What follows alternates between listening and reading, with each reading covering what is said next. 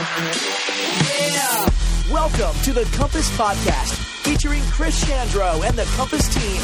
We hope this message is just for you. Let me tell you about the worst job I ever had. Now, even as I start telling you about this worst job I've ever had, I know that some of you guys are going to begin thinking about the worst job you ever had. And I'm just going to warn you, as I'm talking about the worst job I ever had, some of you guys are going to be saying, dude, you don't know anything, okay? You don't work where I work. But I've worked a lot of jobs in my life. I've worked in warehouses. I've worked in indoor warehouses where it was really air conditioned and big and vast. And I've worked in warehouses where it was outside and I had to wear a winter coat and sweat and be freezing. I've worked in crummy warehouse jobs. I've worked in copy shops. I was a copy boy at a lot of different places. I was a debt collector. So I was a guy who called people when they owed money to, the phone company or a credit card. I hope, thank Jesus, that I haven't called you, but I might have many years ago because that was a job I had. I've worked a lot of really, really, really crummy jobs. But the worst job I ever had, hands down, was when I had just graduated high school. It was right before college, and I just needed a job to get me through the summer, just a decent summer job. And I got hired at Grady's Golf and Games. Now, for the record, if you work at Grady's or if you know the people who own Grady's, wonderful people, okay? Just know that. This is me, okay? Me, okay? I started working at Grady's, and my job was to be one of the carnival kids, okay? So I would sit at the little roller coaster, and I would take tickets and, run it with kids on it, or I would sit in those areas, or maybe the bumper boats was an area that I also worked. I would sit and take tickets, and I would push the button. And I just got to tell you, there's a lot of reasons why this job was the worst job I've ever had. One was that the time just dragged. I mean, every minute, you felt it. Every minute was an hour. It just took so long. I would look at my watch. There was no cell phones back then, kids. Okay, that wasn't a thing. I had to wear a watch. I would look at it and be like, oh my word, for real? Only 15 minutes has passed? I thought it was time to go home. And it was hot. It was summer. I was sweating. And those are bad enough. I mean, but you're like, that's just a job. That's what you do, right? There's one major reason that I hated this job so much, and it's going to sound shallow, and if I'm shallow, so be it. But when I was young, I had a glorious head of hair, okay? It was just like anybody watch this is a kid of the 80s and 90s, anybody watch 90210? Like, I was rocking that Jason Priestley thing, you know what I'm saying? I had the wave. My hair was glorious. I spent so much time on it. I wanted it to be perfect. It was probably such a point of pride for me that God was just like, I'm going to smite your hair. It's gone. I'm going to remove that hurdle from your life. I was great hair. Another thing you may not know about me, maybe from a distance you can tell, is I have a very tiny head. So, most hats don't really fit me well. I could go to the mall and pick up a hat, and it's just going to come down and push my ears like this, and I look like I'm wearing a dad hat, just because I have a tiny head. And so, one of the deals you had to do when you worked at Grady's is you had to wear the uniform. And so I had to wear a pink shirt, which I was okay with wearing a pink shirt. It was the 90s, that's no big deal. But they gave you this big, giant, pink, puffy baseball cap that said Grady's Golf and Games. And they handed it to me, and I'm like, well, I don't wear hats. I never wear hats. One, I got a tiny head, and two, look at this. You see that? You don't cover this up. You don't cover over the Mona Lisa. You just don't do that. And they're like, I said, do I have to wear the hat? And she's like, yeah, you got to wear the hat. And I'm like, the whole time, can I take it off if I get hot? Because I'm like, give me a reason I can take the hat off. She's like, no, you got to wear the hat all the time. It's like, oh, crap. So I take the hat, I put it on, and I immediately know I look like an idiot. And then I looked in the mirror, and I confirmed that I look like an idiot. And I was like, my greatest asset is now covered up. You don't do that. But then I went off to my roller coaster station. I was running the Little Dragon roller coaster. Sitting out there, I'm sweating like a pig. It's hot. I got sweat running down the side of my head because the hat is making me hot, and it's big and pink and poofy and stupid looking, and I feel so dumb. And here's the crazy thing: nobody is there. Nobody's going on rides. It's the middle of the day. Nobody's around, and I'm just sweating, and I'm counting the minutes, and it's just so slow, and it's so hot, and I look so stupid. And I just reached a point where I was like, I can't do this anymore. So I took the hat off, and I ripped it. Yeah, I'm just confessing, okay? I'm just telling the truth. I ripped the hat, and I took the hat off, and I set it down. And then when, my manager came by, she's like, where's your hat? And I was like, you know what? I dropped it, and I stepped on it, and accidentally ripped it, and so I couldn't wear it because it was ripped. She's like, oh, well, I'll go get you another one. And she goes and gets me another hat. I was like, dang it. Came back the next day, and I forgot my hat at home. I forgot it. And I'm like, she's like, where's your hat? I'm like, I left it at home. I'm so sorry. I'll just go without it today. She's like, no, it's cool. I'll go grab you another one. She would not let me go a second without wearing a stupid hat.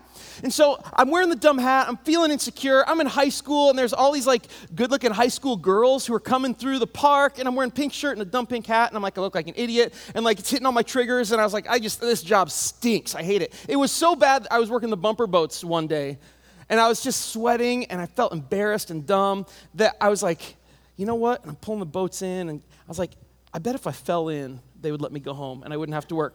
So I accidentally fell into the water with the bumper boats. I'm like, oh, no, look at me, my shoes. Oh, this is terrible. I really need to go. And she's like, okay, I'll go. Just come back after you change. I was like, woman, will you not get the hint? I was like, just fire me, please. So this job, I know that sounds like nothing to some of you guys. I worked that job for 1 week. And then I was like, I can't do this anymore. And I went and got a job at Office Max making copies. Now, again, some of you are like, are you serious? That's your worst job? Bro, you don't know a thing. And I don't know a thing. In my defense, I will say that you didn't have that hair, okay? You didn't have it. You don't know. But the reality is there are really crummy and crappy jobs out there, right? Literally, because someone has to clean the porta potties, right? Somebody does that. That's a real job. There are crummy jobs out there. And we started a new message series last week called Made for Mondays because and just starting with this starting point, is that you were called for something greater than you realize. And as a follower of Jesus, maybe you're here and you're a Christian, Sundays are big days because we come to our service and we gather together and worship God. And it's very easy to think that Sundays are what we're made for. We're made for this moment where we come in and we worship God and we hear His word, and then we can go back into our lives and we can wait till the next Sunday, and that's when we become Christians again. But we were not made for Sundays. We were made for Mondays. And last week we talked about how God has a bigger purpose for your life than to sit in a service. In fact, last week we talked about how Sunday's really just the huddle. The big game actually happens Monday through Friday if you're a follower of Jesus. Sunday's just a time where we get together. It's the pep rally before we send you off into the big game. Talked about how as the pastor of the church, it's easy to come into this environment and say, oh, the pastors, they're the ones who do ministry, and we support them, and they're the ones who really push the ball forward and push it over the goalposts. And that's really not true. The reality is that I'm just the equipment manager. My job is to make sure that your helmet and your jockstrap fit correctly so that you can go play in the game, because you're the quarterback, you're the point guard, you're the pitcher, you are the wicket keeper, which is a cricket term. I just looked that up because I thought it would be cool to find another sport, That's you. You are the one who's playing in the big game. It's your job. My job is just to make sure that you are equipped to go out Monday through Saturday and live out the life that God has called you to live out. The game is not just played on Sundays. The game is played outside of these four walls in the rest of the week. But the question I want to ask today is this: just accepting the fact that God has called us for a greater purpose, and that greater purpose doesn't happen in a Sunday service. And you know what, maybe you're not a Bible person, you're not a Christian, you got dragged here today. I would just tell you, a lot of what I'm going to talk about today is kind of directed at followers of Jesus. But I would encourage you, lean in and listen to this, because for one, it could help you understand maybe how your Christian friend or parent, maybe how they're blowing it, and maybe how they need to do better, and that always feels good. You are superior in that. Or it might speak to this absence that most of us feel. I mean, everybody understands this feeling of wanting to live for something more, wanting our lives to serve a purpose bigger than ourselves, wanting to be chosen and called for something. And whether you're a Christian or not, God has a purpose and a calling for your life. But what do you do if you hate your job? What do you do if it just sucks? What do you do if you are just miserable every time you go into work? What do you do if you hate school? Like, you just wake up in the morning and you dread walking through the doors of your school. What do you do if you're a stay-at-home parent and you hate your kids? What do you do if you look at where you are in your life right now and you're like, yeah, Chris, you say I'm called, you say God chose me, you say God's placed me right exactly where He wants me, but I don't like it. It's miserable. And literally, my life feels like the equivalent of wearing a big, stupid pink trucker hat on my head and covering my glorious mane of hair. What do you do if you are at a place where you hate it? How do you go about fulfilling and understanding God's unique mission for you where you're called if you just hate where you are at and you hate where maybe it is that you feel called? Seriously, we're going to look at a passage out of the book of Colossians. Now, Colossians was a letter that the Apostle Paul wrote. The Apostle Paul is a guy who started most of the churches in the very first century. He was key in just spreading the gospel and getting churches started. And so as a result, he wrote a lot of letters to different churches in different cities, just kind of giving them instruction and guidance on how to live. What does it look like to follow Jesus? How do we live this out? And he wrote a letter to a church in a city called Colossae. And that's why it's called Colossians, because the people who lived there were Colossians, just like we are Bloomingtonians, Normalites, I don't even know, but they were Colossians. And so Paul starts with this in Colossians chapter 3, verse 16. He says this. He says, let the message about Christ in all of its richness fill your lives. So right at the beginning of what he's going to say, he's setting it up. And he's saying this is big picture stuff. Okay? This is big picture. This is about more than just your job. That what I'm going to talk to you about, it goes beyond just your career or the 8 hours that you spend doing your work. I'm going to talk to you about your life, okay? Big picture life. And he says, you need to let the gospel, you need to let the message of Christ in all of its richness fill your entire lives. So everything that follows is instruction about filling every corner of your entire life, more than just the 40 hours of your work week. And he continues. It says, and whatever you do or say, do it as a representative of the Lord Jesus, giving thanks through him to God the Father. Whatever you do or say, whatever it is, do it as what? Do it as a representative of the Lord Jesus. So here's the thing. There's three things I'm going to make sure I want you to get today. And the first one is this. Your job is not your job.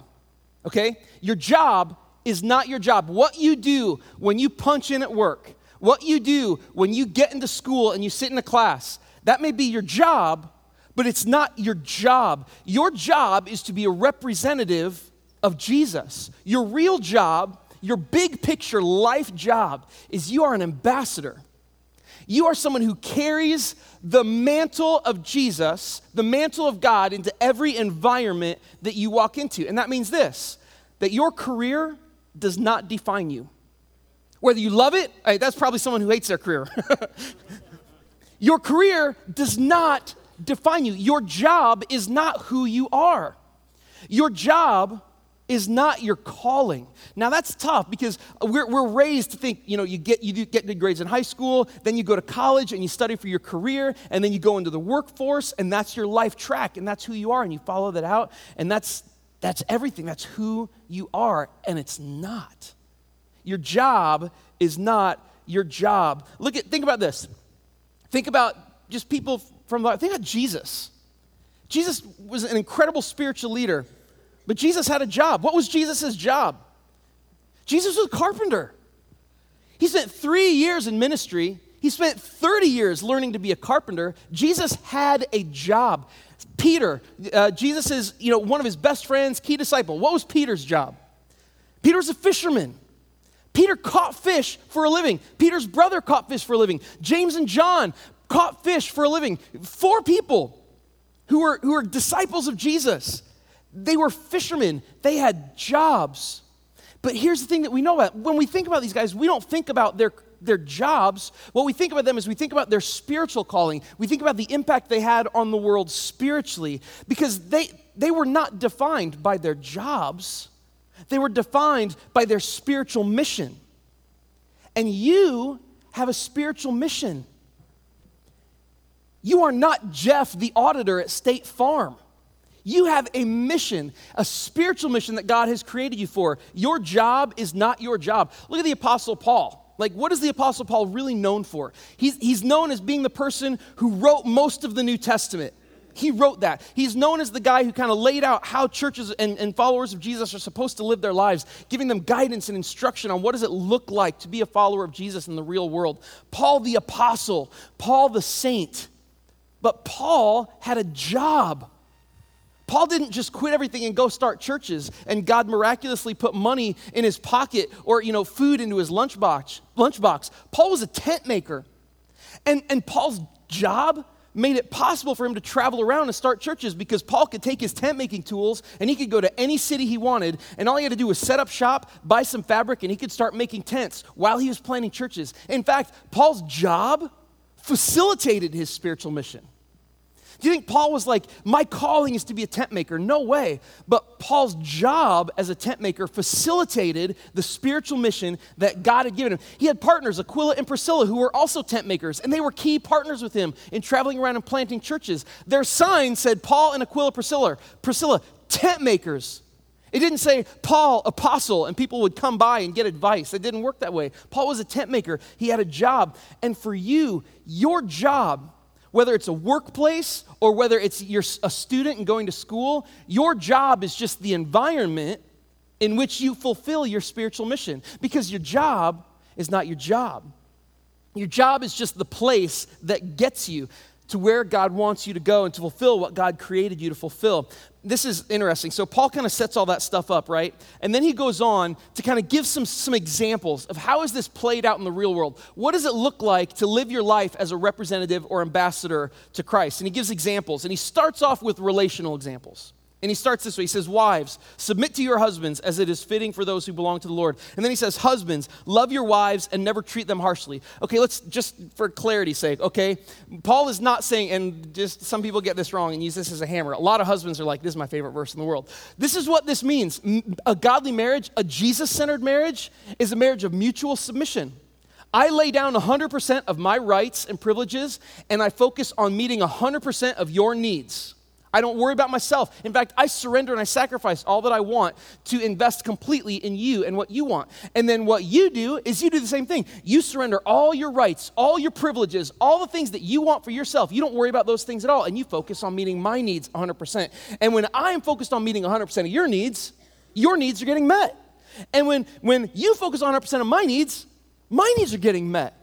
That's Christ-centered marriage. And Paul's saying this, to live your lives out in your marriage as ambassadors of Christ, that's what it looks like. So yeah, husbands, you can ask your wives to submit and focus completely on meeting your needs. But you know what you got to do? You got to do the same thing. It's called mutual submission. Everybody on board, right? It's 50-50. We all do the same thing. So Paul's saying this is how it's lived out. He continues. He's like, children, as an example for children, always obey your parents, for this pleases the Lord. Children, as ambassadors of Jesus, you need to honor your parents. You're like, but yeah, Chris, my parents are stupid. They don't understand. Like, they just don't get it. They don't know. It's like, it's weird. I'm 16 and I found I'm smarter than my parents already. And I know what that's like, because when I was 16, I knew I was smarter than my parents too. In fact, when I was 16, I was smarter than everybody, and I just knew it. But I'm telling you, Paul's seen this as an ambassador, as a representative of Jesus. Honor and respect your parents. But yeah, Chris, you don't understand. My parents are jerks. My parents are always pushing me to do things I don't want to do. Well, okay, that's tough for you, but Paul says if you want to be a representative of Jesus, you need to honor your parents. You need to put down your rights, and you need to focus on meeting their needs. But then what Paul does, he says this, parents, dads, he starts with dads, right? He says, dads, don't aggravate your children, because they're going to become discouraged. And all the kids are like, bro, amen. Can I shout that out? Parents, don't provoke, don't push your children. Focus on meeting their needs. Don't worry about what you need. Like you don't want to wash the dishes. Like here's the thing, we're like, I give my kids chores because they need to learn responsibility. Well, maybe, but like let's be honest. The truth is, I just don't want to wash the dishes. I don't want to let the dogs out. I don't want to clean up their poop. I don't want to do any of that stuff. Kids, it's time to do your chores. Learn responsibility. Don't aggravate your children. It's mutual submission. It's putting other people's needs first. And Paul's saying this is how we are representatives of Jesus, ambassadors of him in the world. So he starts out with these examples. And I think for the most part, all of us can be like, I can get down with that example. These relational examples, I can follow that. I think if Paul had stopped there, most of us would say, yeah, that's good. But then Paul goes on and he writes something that today is probably one of the more controversial verses in the Bible. And it's something that has been used and leveraged in completely wrong ways throughout history. But Paul continues and he says this. Another example. He says, slaves, obey your earthly masters in everything you do. What? Try to please them all the time, not just when they are watching you. Serve them sincerely because of your reverent fear of the Lord, and work willingly at whatever you do. Now, this is interesting because, we could go back in history and we could say and look at it and say, well, slavery was different in Roman times. And to some degrees, it was. To some degrees, if you were a slave in Roman times, you could have a nice job and you could be really well taken care of. You could buy your way out of slavery. Some people, they had debts, and so they became slaves until their debts were paid. And we could look at that and we could, wash it off and say, it's not so bad. But it wasn't all like that.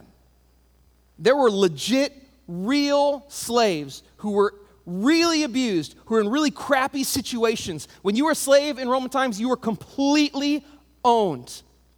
Slaves were not just used for hard labor. I mean, slaves were definitely used for hard labor, and the ones who were used on that for hard labor, they didn't live very long. Their life cycle was not long.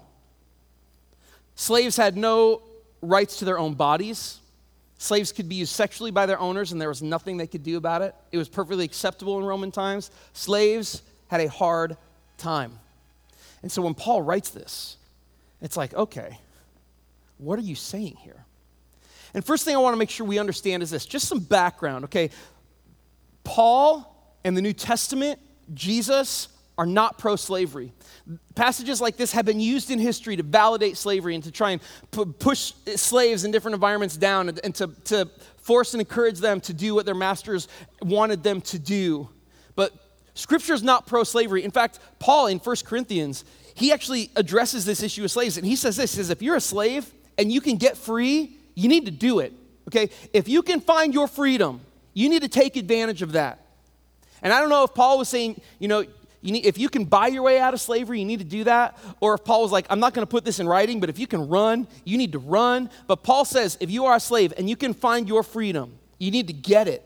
And I will say this, the circumstances of slavery, particularly modern day slavery, are not to be encouraged. And there's nothing in all of Scripture. If you look at it as a whole, if you look at all of the New Testament, everything that Jesus taught and beyond, there's nothing in there in the big picture that would say that slavery is anything to be encouraged or anything that is good. And that's why you can even look back at the previous examples. When Paul talks about relational examples, he says, wives, submit to your husbands, but he's not saying, wives, you need to submit to physically abusive husbands. Wives, don't submit to physically abusive husbands. Children, don't obey your parents to harm. Don't obey your parents if they're directing you and instructing you to do something that will hurt you. That is not Scripture. That's not God's heart. And tough passages like these, they need to be taken in the context of the entirety of Jesus' teaching and the entirety of the New Testament. So that was just kind of a side note, okay? Because I don't want us to get stuck on this. I want us to really understand what Paul is saying, what Paul's communicating. Because what Paul's saying really does answer a question for all of us. He gives relational examples. What does it look like to be an ambassador of Jesus in relationship? And now he says this, what does it look like to be an ambassador and a representative of Jesus, as it relates to our work? How do you work as a representative of Jesus? How should you view your job? How should you view your boss? How should you view your effort as a student in junior high, as a student in high school, or as a student in college? How should you view those things, particularly if you hate it? How should you view your employer or your teachers when you feel like a slave? How do you respond to them when you feel like every day when you clock in, every day when you sit at that desk, that you're putting time in at a place that you hate? What does it look like? And Paul says this. He says it looks like someone who's serving willingly. It looks like someone who's serving sincerely, working willingly, and it looks like someone who's trying to please their employer. Trying to please their coworkers, trying to please their teachers and their professors. And why? Here's why. Paul continues. He says this in verse 23.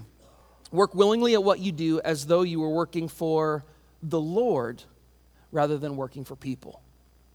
Work willingly at what you do as though you were working for the Lord, as though you were working for people. So your job is not your job, okay? It's not your calling. Your job is not your job is a representative of Jesus. But your boss is also not your boss. The person who signs your checks is not your boss. Your employer is not your boss. We don't just sit through the motions and go through the motions at work or at school. We excel. We're called to excel. Why? Because whether you're working for State Farm or whether you're working for ISU or whether you're working for McDonald's, whatever it is, we are working for Jesus.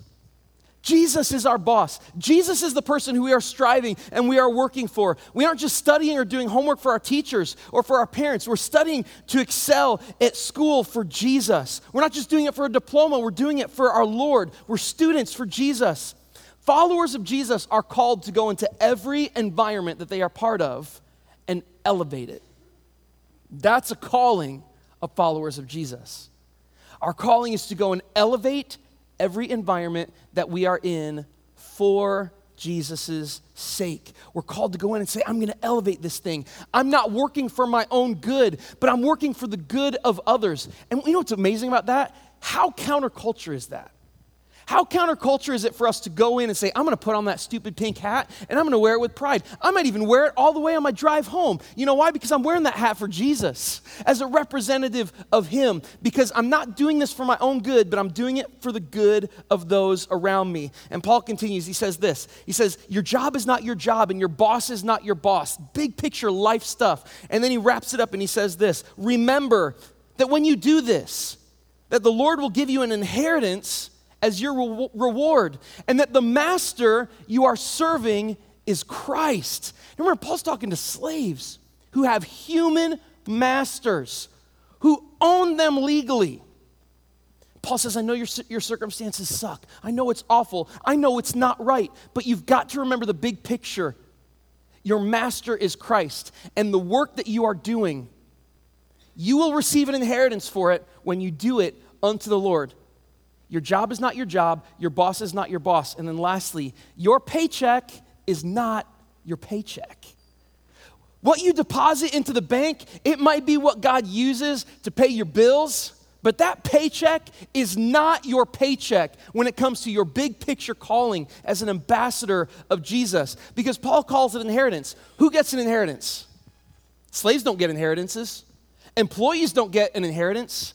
Who gets an inheritance? Children, family. You are not God's employee. You know what else? You are not God's slave. God didn't just transfer ownership of you from your earthly master to him so that he can lord it over you as if you are still a slave working for him. God took you out of slavery and he said this, I'm adopting you as my own. I'm adopting you as a child. You are God's inheritor. You are not a slave anymore. And you know what that means? It means you're an owner in the kingdom of God. You're vested. You got stock. You're a stakeholder in the kingdom of God now because you own it. You are an owner. And you know what owners do? You know what owners do in businesses? Owners clean toilets.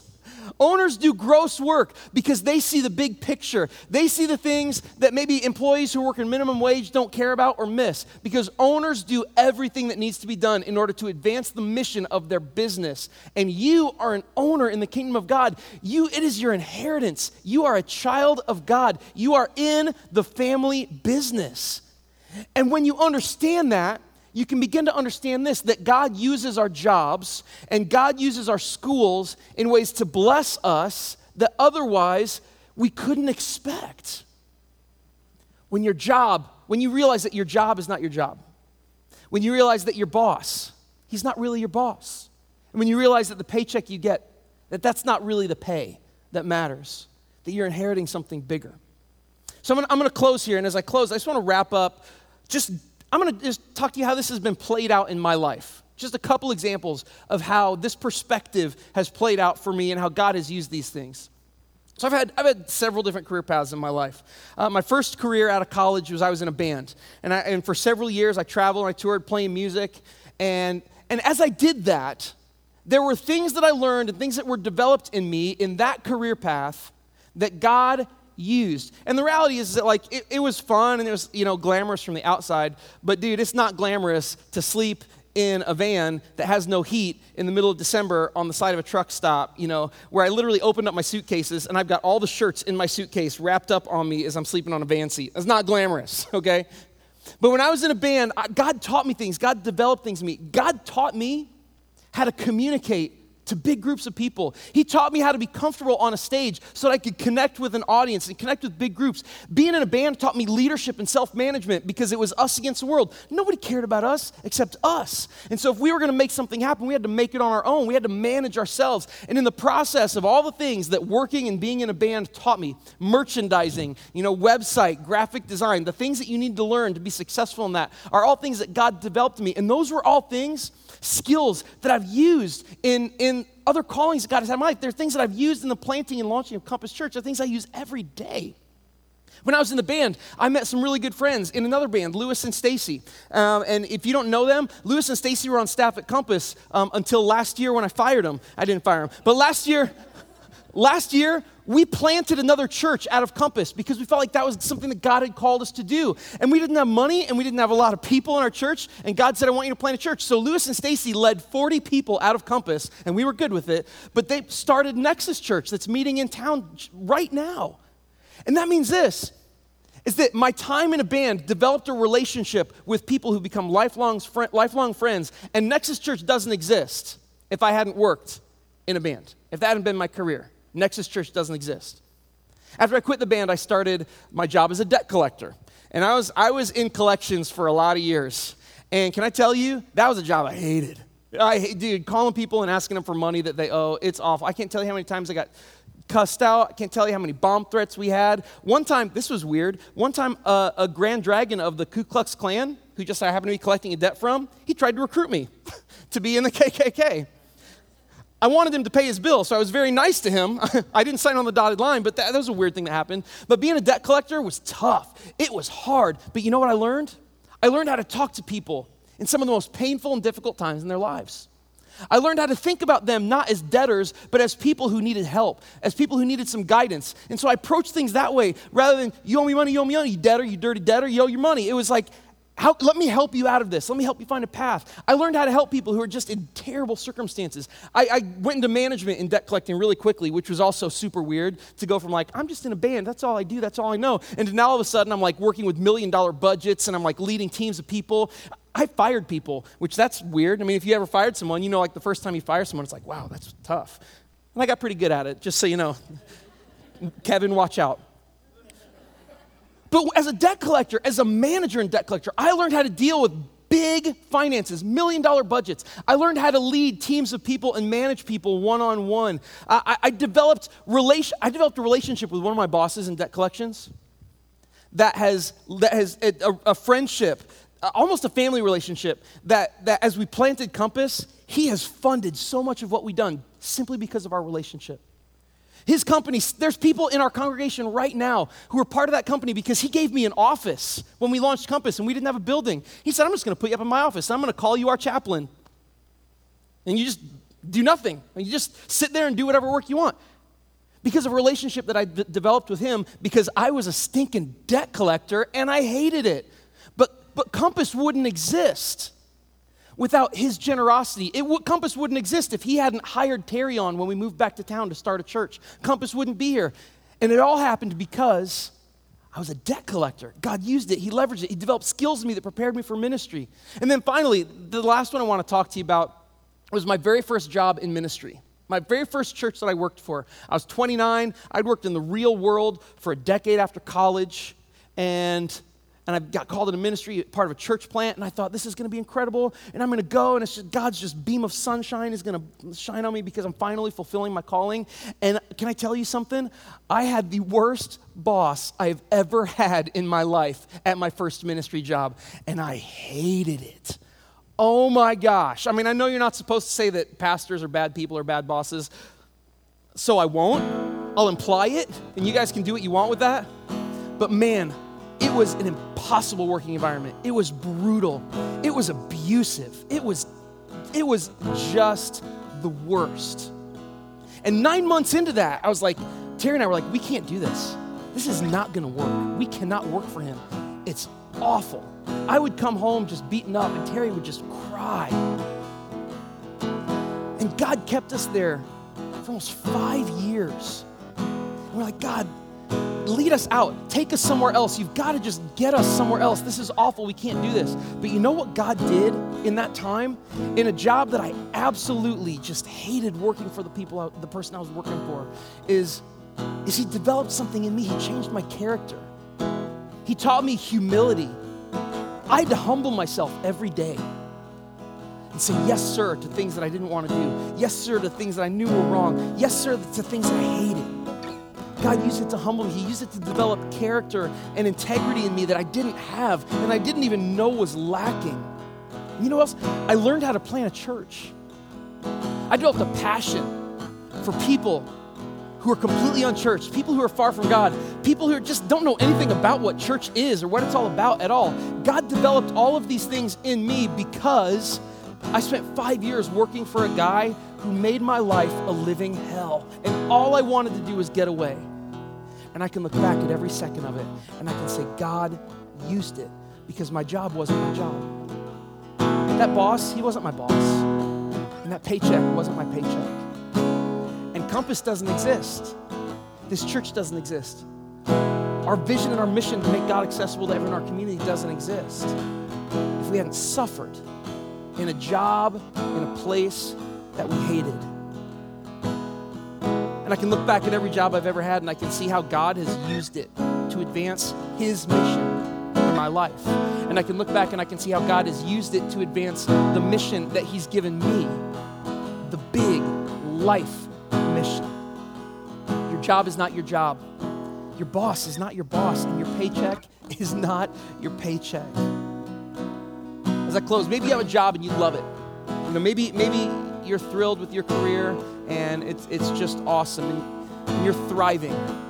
Maybe your job has become boring and it's mundane and it's kind of stale, and if that's you, maybe you need to ask God to give you a fresh perspective on what it is that he wants to do in your life at your job or at your school. Maybe you're one of those people and you hate your job. Maybe you're a person who gets up every day to go to school and you just dread it and you wish you could do anything. Just literally the idea of dropping out, it sounds like such a win. I would encourage you with this. There's a person that you will become when you come out on the other side of it that you would never be. There are relationships that you will never have, and there are blessings in your life that you would never experience if you didn't wait it out and walk through it as a representative, as an ambassador of Jesus. Because God's mission is a life mission. It's not a 40-hour-a-day work week or 40-hour-a-week work week mission. It's not 8 hours at school mission. It's your life. And God can use all of it. And God will use all of it to advance your calling and your purpose. Your job is not your calling, but it can serve your calling.